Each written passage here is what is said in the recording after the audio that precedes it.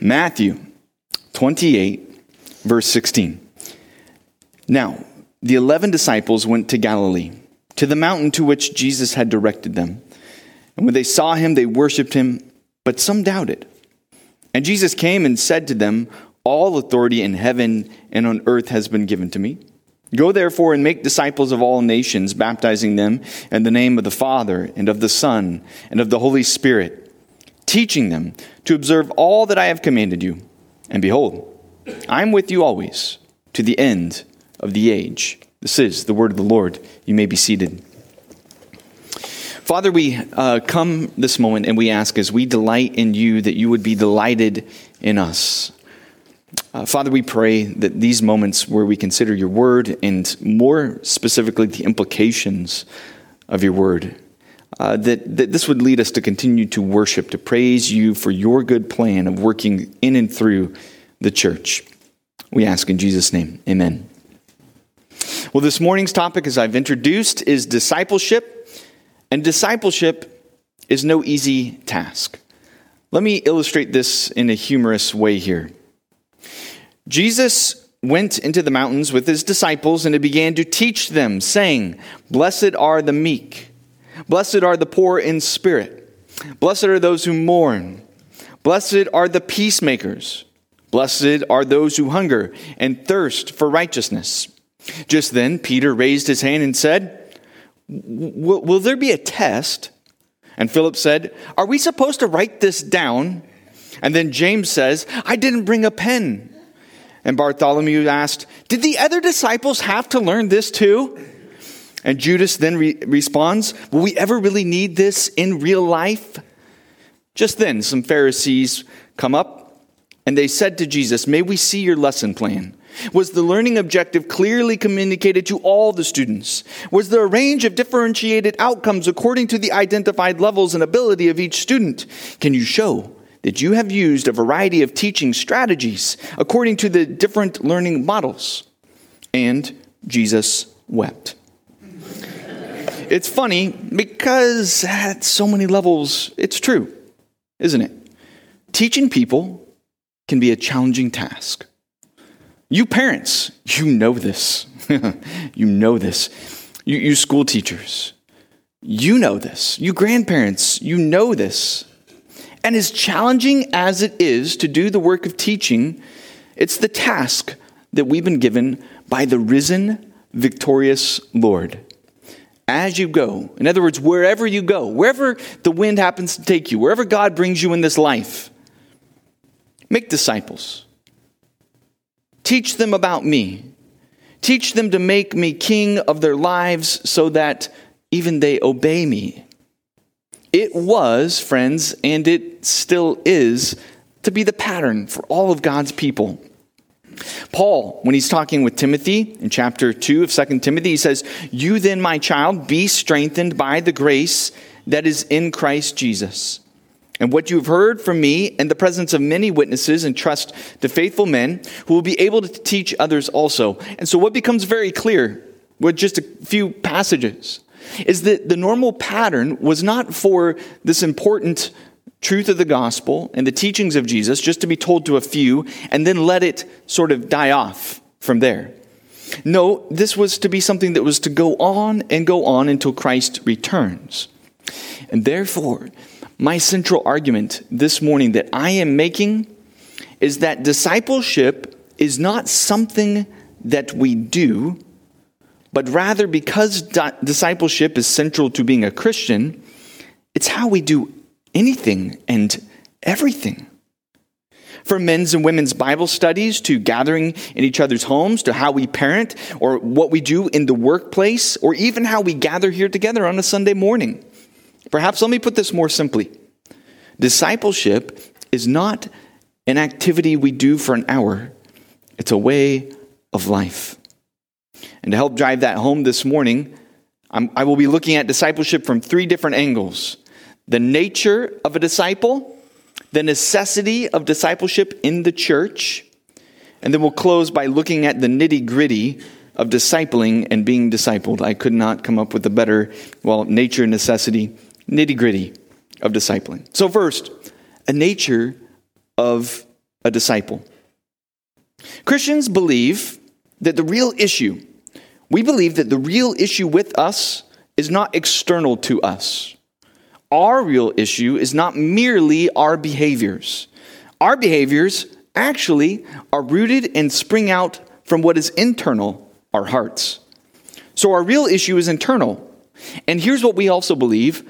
The solution to our internal problem comes from outside of us. We believe that we don't dig down deeper to try to make our hearts better. We see that doesn't work. And so what we believe is our internal problem, God has come from outside of us to come and break into our hearts and to change us and transform us, turning our hearts of stone into hearts of flesh, as the scripture talks about, so that we can truly be changed, not just externally, not just our mere behaviors. We want the core of who you are deep down to match up with our external behaviors so that we can be holistically one person made alive now in God. This happens when we go from rebelling against God to seeing what Jesus did for us. And when it finally and fully hits our hearts that God loved us enough not to come just as a spirit, but to come as a human in the flesh, to live the life that we should have lived, and to die the death that we deserve. And when his spirit then is indwelling in us, we become Christians. We become believers who love God and love others. To use a vehicle analogy, maybe this is helpful for you. God has not come to tune up our crummy old engine.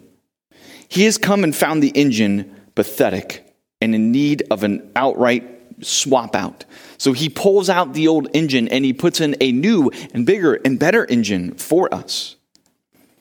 So then the nature of a disciple is that at the core of the disciple, they are a Christian. And the nature of a disciple is a new nature. 2 Corinthians chapter 5, verse 17, therefore, if anyone is in Christ, he is a new creature. The old has passed away. Behold, the new has come. Jesus then, he also makes sharp statements about the nature of our discipleship when he says things like this in John chapter 8. He says, if you abide in my word, you are truly my disciples. Luke chapter 14, verse 27, whoever does not bear his own cross and come after me cannot be my disciple.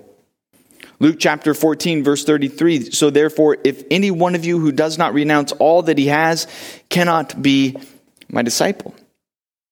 Therefore, we see that discipleship, friends, is a commitment to leaving other desires and dedicating our lives to following Jesus.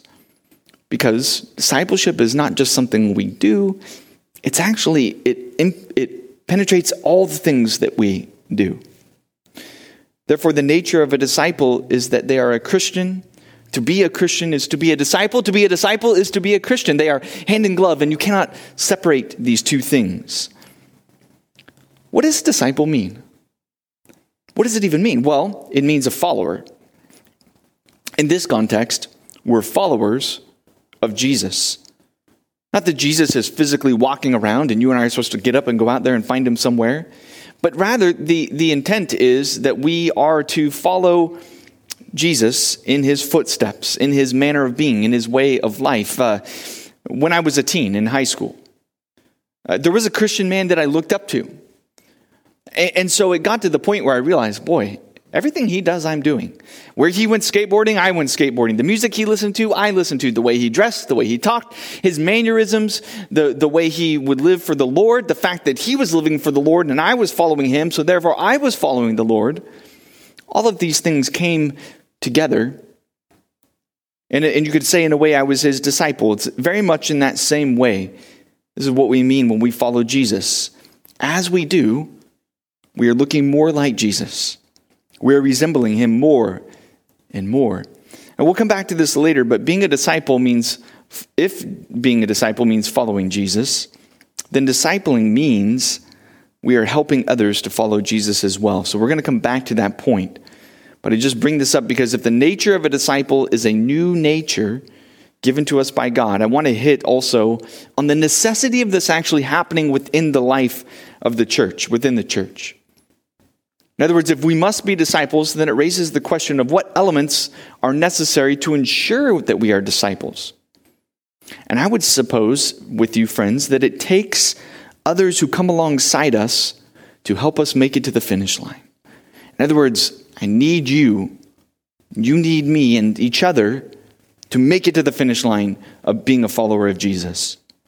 If you turn with me to Hebrews chapter 10, verse 22, it's found on page 947 of the Bibles there. And I'm going to turn, and as I read this, I'm just reading chapter 10, verse 22, 23, and 24.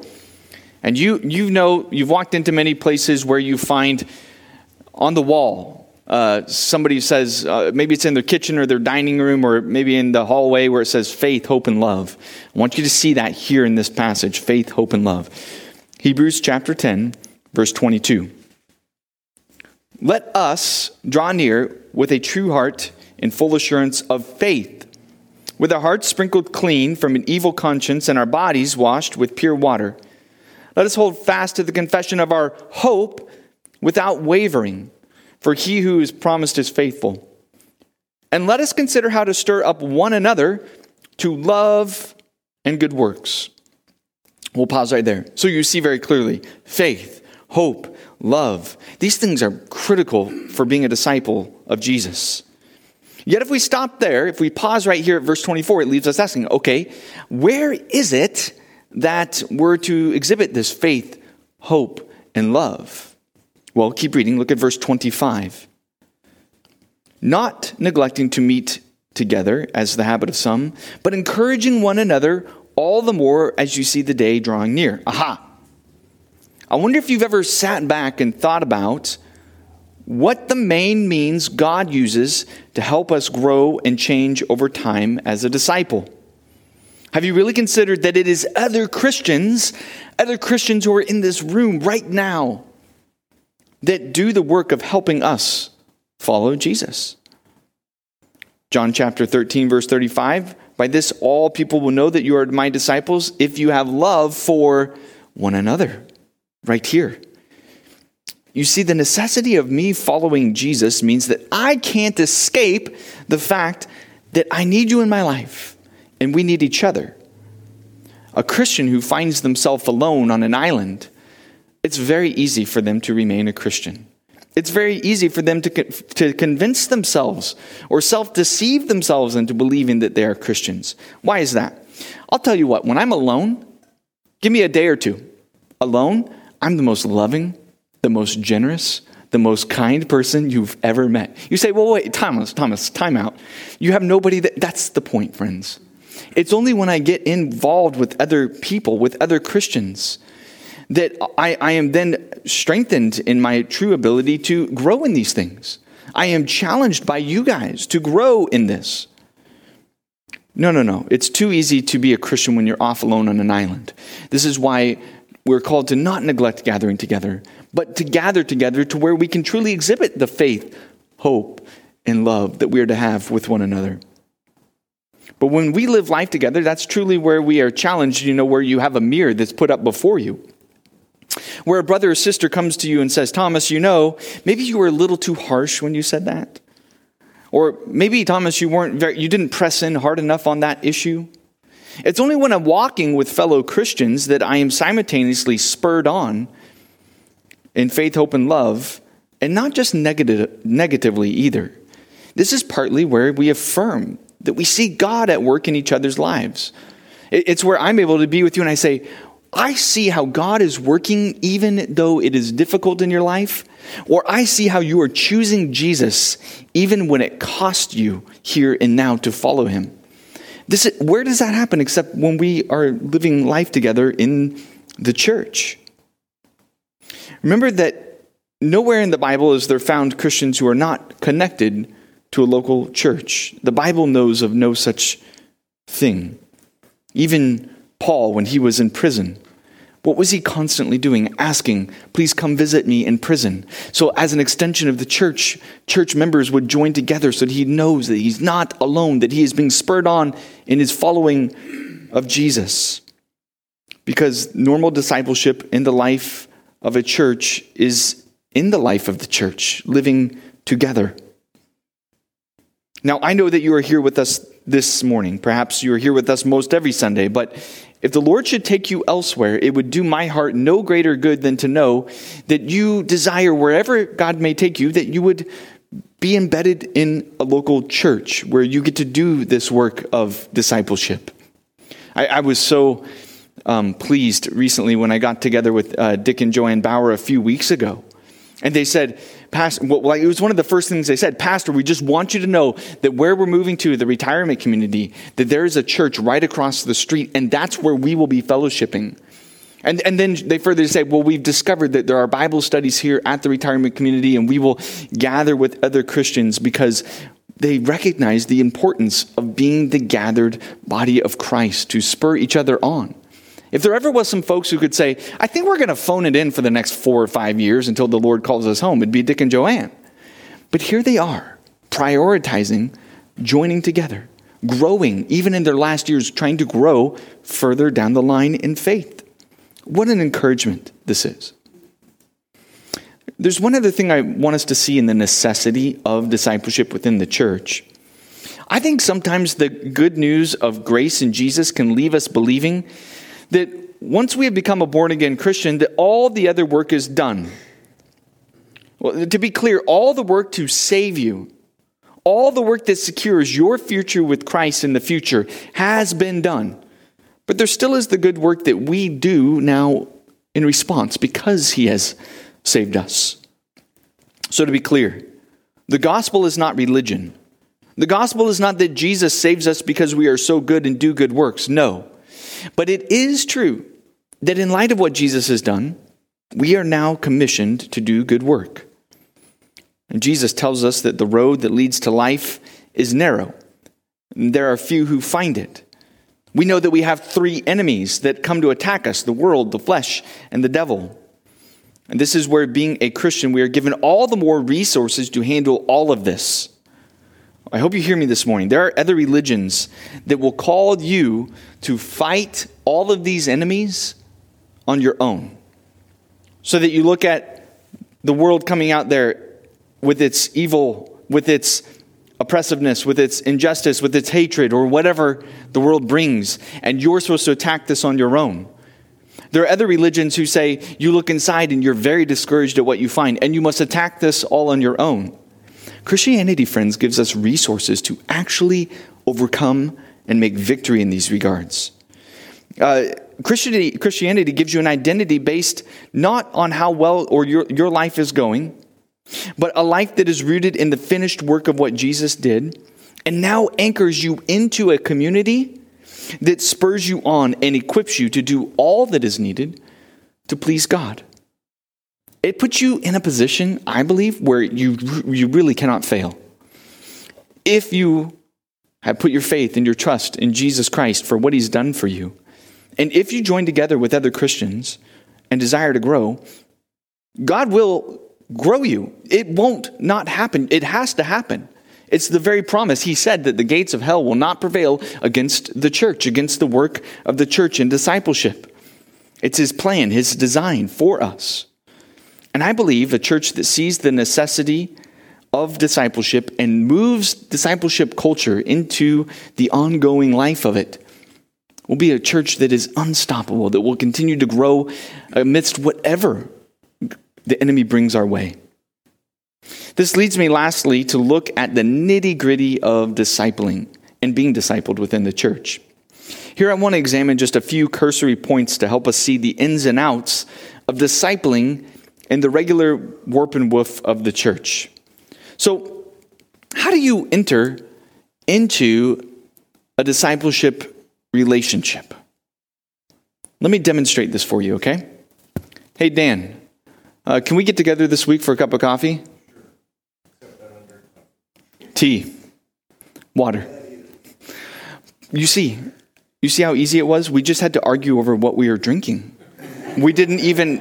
There was no debate on whether or not we could get together. By the way, I'm so glad he said yes. But you see, it doesn't have to be this complicated thing. Maybe you can go up to somebody specific here in the church, and it's better if you are able to bring in something specific. Say, hey, I'm struggling with raising my kids. Can we get together and talk about how you're raising yours? Or, I'm wanting to better understand this book of Romans. I'd really like to get a handle on it. Can we meet together for a few weeks and go through it together? It doesn't have to be complicated. What about the content of this? Okay, so you're going to meet with someone. What is it that needs to be passed on?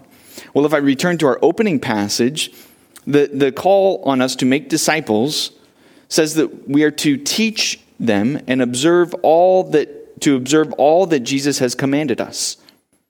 And a little reflection on this reveals that discipleship is not just a mere transfer of knowledge.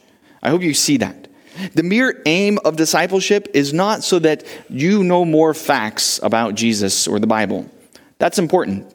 That's really good. But that's not the holistic piece of it. What we see is it's connected with our very lives, our character.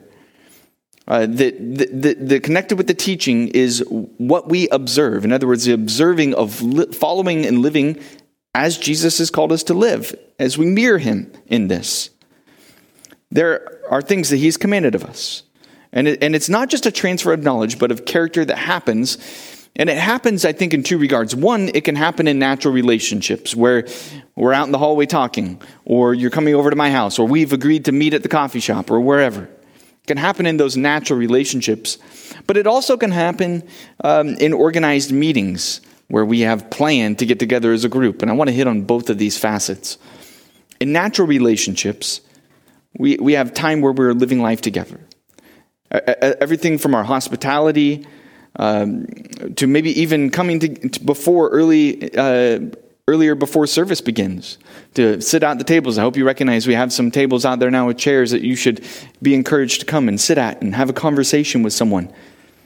Oh, sure, talk about sports. Oh, sure, talk about the house project you've been working on. But what a great opportunity to also say, how have you been challenged lately to follow and live for Jesus?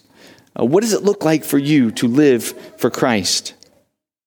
Being that discipleship is a way of life, we're mutually discipling one another at every turn in this. And what comes with this is a challenge for us, I think, to cross-pollinate. I see this in our church. Oh, that we would see it all the more. I see the world through different lens than my friends here who are in their 70s or 80s. And I need their perspective, I think, as much as they need mine. So an encouragement to you who are younger. Say you are in your 20s or your 30s here amongst us. And I would encourage you to view those older in the church as spiritual fathers and mothers. Some in here who've been through tremendously difficult seasons as believers. And therefore they have a lot to teach us about being faithful to Jesus through thick and thin. You folks who are further down the line, who are older in years, can I encourage you to take the initiative to reach into younger people's lives? As part of the nitty-gritty, you may have to be the one who actually takes the initiative in this church. It can be intimidating for sure. You say, what will we talk about? My house isn't set up for them.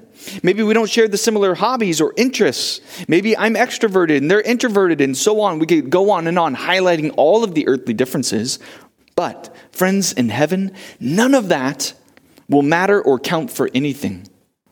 What will matter and what we will look back and say we are so glad that we did was get out of our comfortable bubbles and invite younger people into our life so that we can help them run the race even as we are trying to run the race. And by the way, can I just say you don't have to know everything.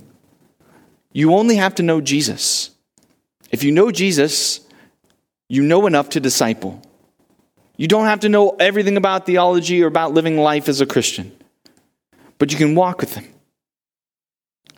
And the only important thing that we have is that we know Jesus and we're helping others to follow Jesus. And as a quick sidebar, I'd like to say that this seems to apply both to formal and informal discipleship, is that the invitation into this goes both ways. It doesn't always have to be the one who is in need of being discipled, reaching out to someone who's older or further down the line with Jesus. Friends, it can also and oftentimes should work the other way too. That those who are more mature in Christ are reaching down to help pull brothers and sisters up with them. Further, in discipleship relationships, I hope you know, they don't have to be in stone forever. Notice even earlier in my example, if I say I'd like to get together with someone and talk about raising children, that just might be a single time we get together, and that is discipleship. In another case, if we want to go through the book of Romans, that might be a few weeks or a couple months, but it doesn't have to be forever. I think sometimes we find and we look at this idea of discipleship and the word discipleship, the verbiage itself can be intimidating. So if you say, can I disciple you or you disciple me, it means something complex. And where I think if we just say, hey, could you help me with this specific thing, it may make it easier and less intimidating. And it doesn't imply that this has to, okay, I'm going to have to be committed to this relationship 2 or 3 times a week from here till Jesus returns. It could just be for a short season of time that we do this. So you could get together and seek to go through resources together. I would encourage you to take a look at the bookstall in the library out there. One of the books that's very helpful in this regard is One-to-One Bible Reading by David Helm. Just encouraging, what would it look like for you to get together with another brother or sister or a few brothers and sisters, join together and read through Scripture together, being encouraged.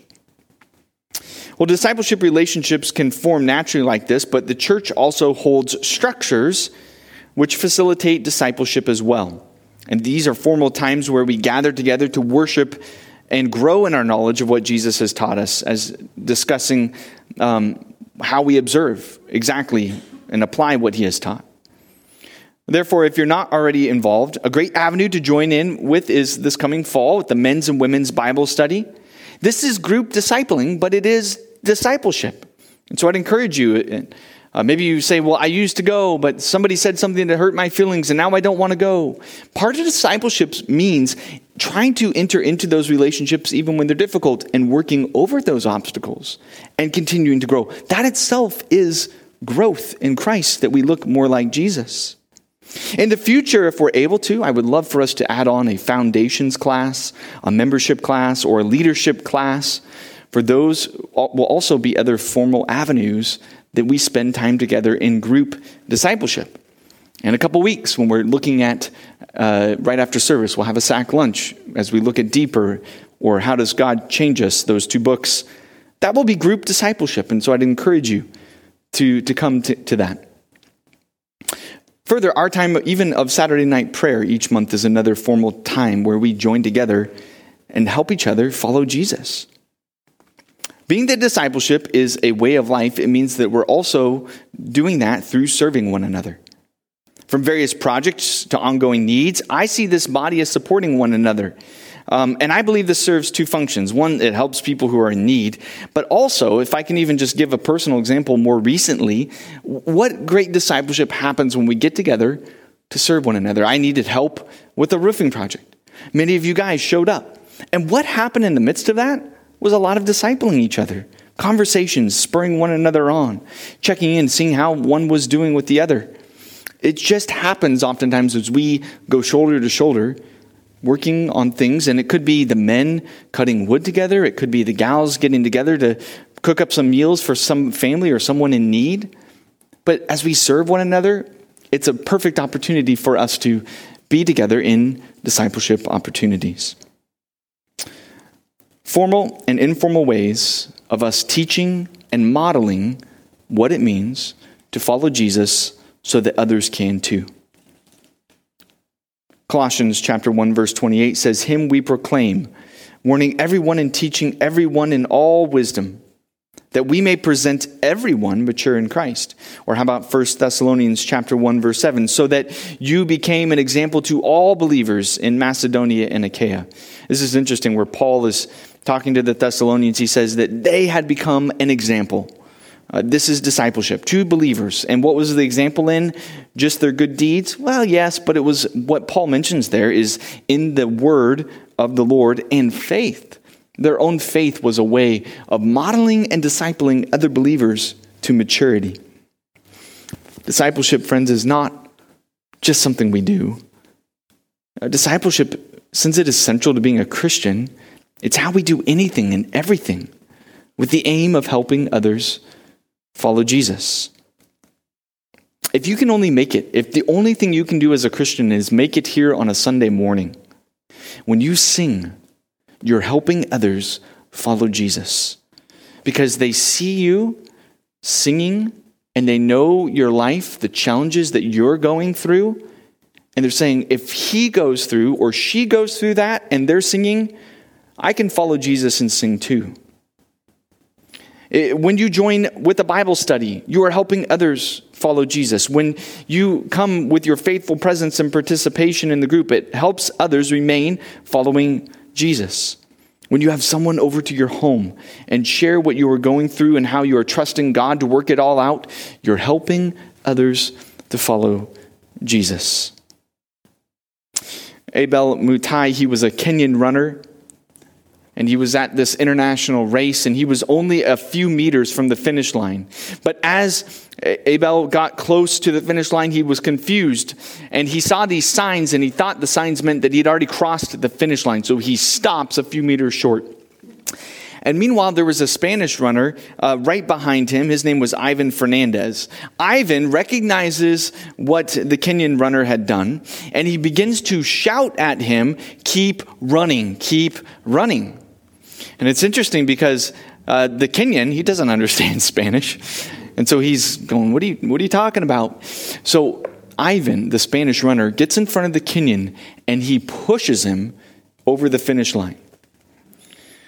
A reporter comes up to Ivan. "Why did you do this?" Ivan replied, "My dream is that one day we can have the sort of community life where we push ourselves to help each other win." The reporter insisted, "Why did you let the Kenyan win?" Ivan replied, "I didn't let him win. He was going to win. The race was his." The reporter insisted and asked again, "But you could have won." Ivan looked at him and replied, "But what would be the merit of my victory? What would be the honor of this medal? What would my mother think of it? The values are supposed to be transmitted from one generation to another generation." Friends, this is a goofy picture, but it still nonetheless is what we do as Christians. We could all blast past each other so that we can say, "Aha, I win." Or it could be those who push others in front of us and say, "Keep running, keep going." So much of what we do is oftentimes being pushed while pushing others. Or to use a chain example, I latch onto others who are further down the line than I am, and I'm saying, "Help me love Jesus like you love Jesus." While I'm grabbing other people who are further back and saying, "I don't know a whole lot, but let me try and get you right where I'm at. And let me pull you to this point because I've got something good here and I want you to have it too." While I'm saying, pull me further down the line. It's what we're doing with each other. It's Christian discipleship. And as we do this work, Jesus promises us something specific. I'm going to read Matthew 28 one more time. And as I close, listen with what he finishes with. "Now the 11 disciples went to Galilee, to the mountain to which Jesus had directed them. And when they saw him, they worshipped him, but some doubted. And Jesus came and said to them, 'All authority in heaven and on earth has been given to me. Go therefore, make disciples of all nations, baptizing them in the name of the Father and of the Son and of the Holy Spirit, teaching them to observe all that I have commanded you. And behold,'" here's the promise, "I'm with you always to the end of the age." You know, as we do the work of discipleship, you can feel alone, but the promise is the Spirit of God is with us in this very work. It's what he wants us to be about. It's what his very heart is about. Oh, that we would join him in this. Would you pray with me? Father, as we do this, I know we don't have enough in our own strength to do this well. We don't have enough wisdom. We don't have enough vision to help others follow you. But I pray by grace that you would lead us to grow in this area as a congregation.